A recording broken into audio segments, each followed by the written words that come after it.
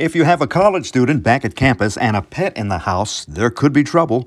I'm Feldman with the Feldman Report on WWJ News Radio 950. The Humane Society says 10 million pets go missing every year. One reason? They run away. They're depressed and unhappy because there's been a change in the family structure, or a friend or relative is suddenly gone. Sometimes it happens when students go off to college.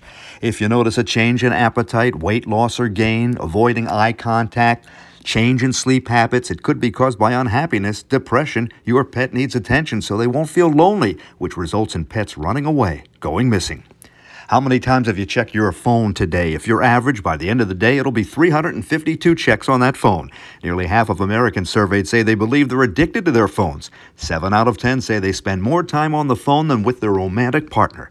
And the journal Computers and Human Behavior cites a study finding married couples have less satisfaction in their relationships because of their addiction to the phone. With the Feldman Report, I'm Feldman, WWJ News Radio 950.